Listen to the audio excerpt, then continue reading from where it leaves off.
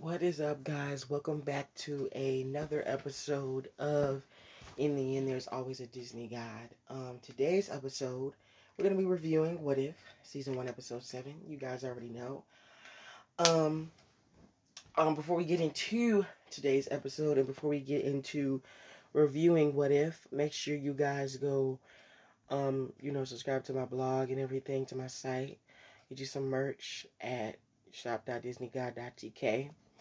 And, yeah, let's get started. Let me pull it up, because y'all know it be taking me a minute to get things set up. Okay, here we go. Wait, no, we're not there yet. Okay, here we go. So, What If Season 1, Episode 7? It's taken this long into What If's first season to get an episode that's just plain fun. And no, I don't count the zombie episode. Even the series' better episodes so far have been relatively self-serious. So this week's gleeful energy momentum was an excellent change of pace. Chris Hemsworth has made Thor one of the MCU's most reliably funny heroes, and Episode 7 cements that with a so dumb he's evil version of the character that soars on the actor's enthusiasm. While it doesn't have a deep moral to impart, it does delight with some good old-fashioned silly fun times. Dr. Jane Foster and Darcy observe a cosmological anomaly last detected at the sudden death of a distant star happening in Earth's atmosphere. Turns out to be the god of thunder himself, Thor. But this week's spin on what we know of MCU's history is that this Thor grew up with his trickster brother Loki to keep him in check.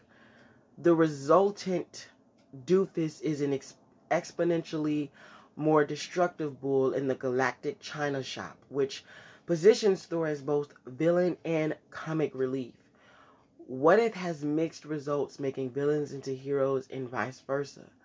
But Thor's turn as an 80s movie bully who parties so hard he burns out stars was excellent. It's an open secret at this point that Hemsworth, for his considerable action cred, is really a comedic ace, and Party Thor exploits the strength at every turn. Hemsworth has a little ego and reveals in undercutting the gravitas expected of him. Of course, he's no less charming, and that's borne out by Jane's persistent belief in his potential.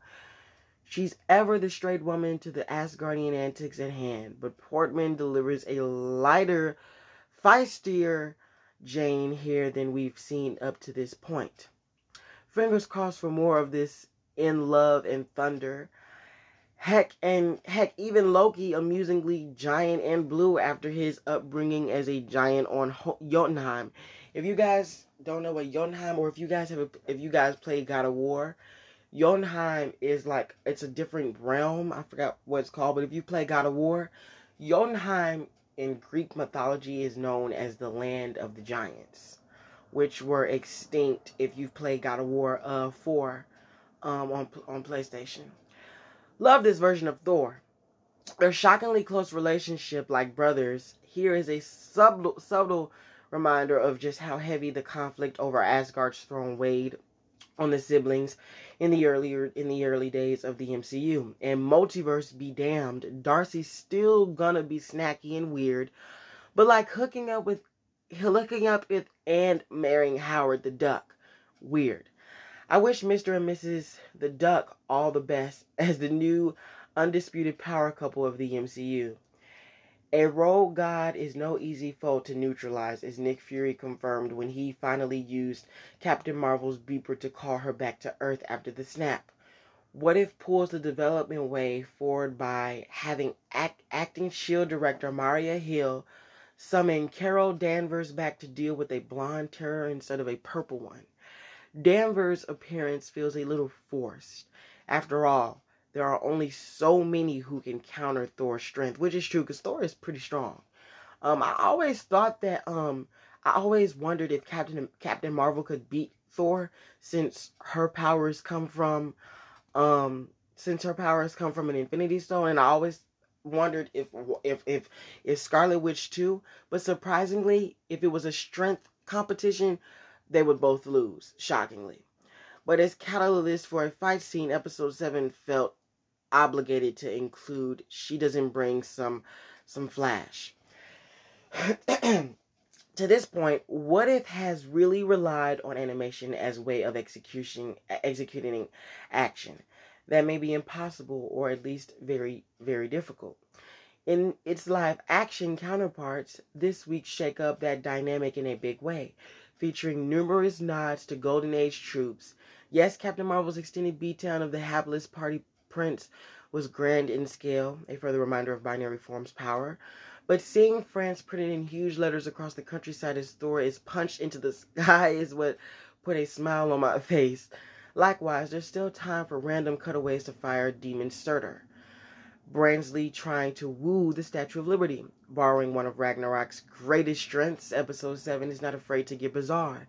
And like Ragnarok, Episode 7 weaves in and out of these tonal shifts with nimbleness.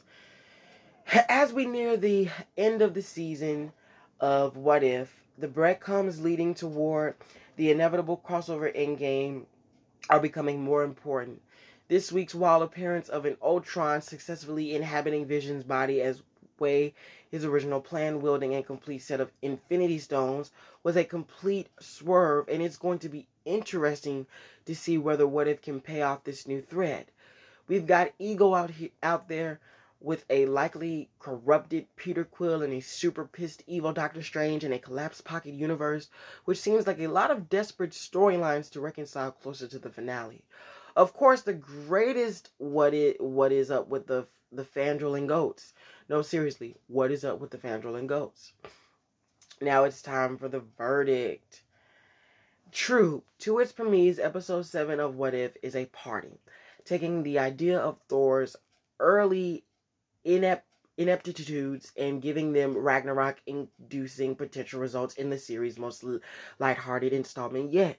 It doesn't have any clear moral to impact or deep insights into the characters to share, but episode 7 does have a good time, and it's an equally good time to watch. So yeah, you guys, we are close to the What If season 1 for the show, to the series finale. And I want to see what these last 2 episodes are going to be about. I'm not going to lie. I wonder, is Ultron going to get his hands on these Infinity Stones and permanently wipe out the existing universe, which could be an alternate reality. You never know about that one. Where the half of the universe permanently stays gone. That would be a good reality to explore. But thank you for listening in to today's episode. I hope you enjoyed it. Make sure you follow this podcast, and make sure you on Google and Spotify and all streaming podcast platforms. And yeah, get you some merch. You guys already know. And yeah, thank you guys for listening in. Bye-bye, guys.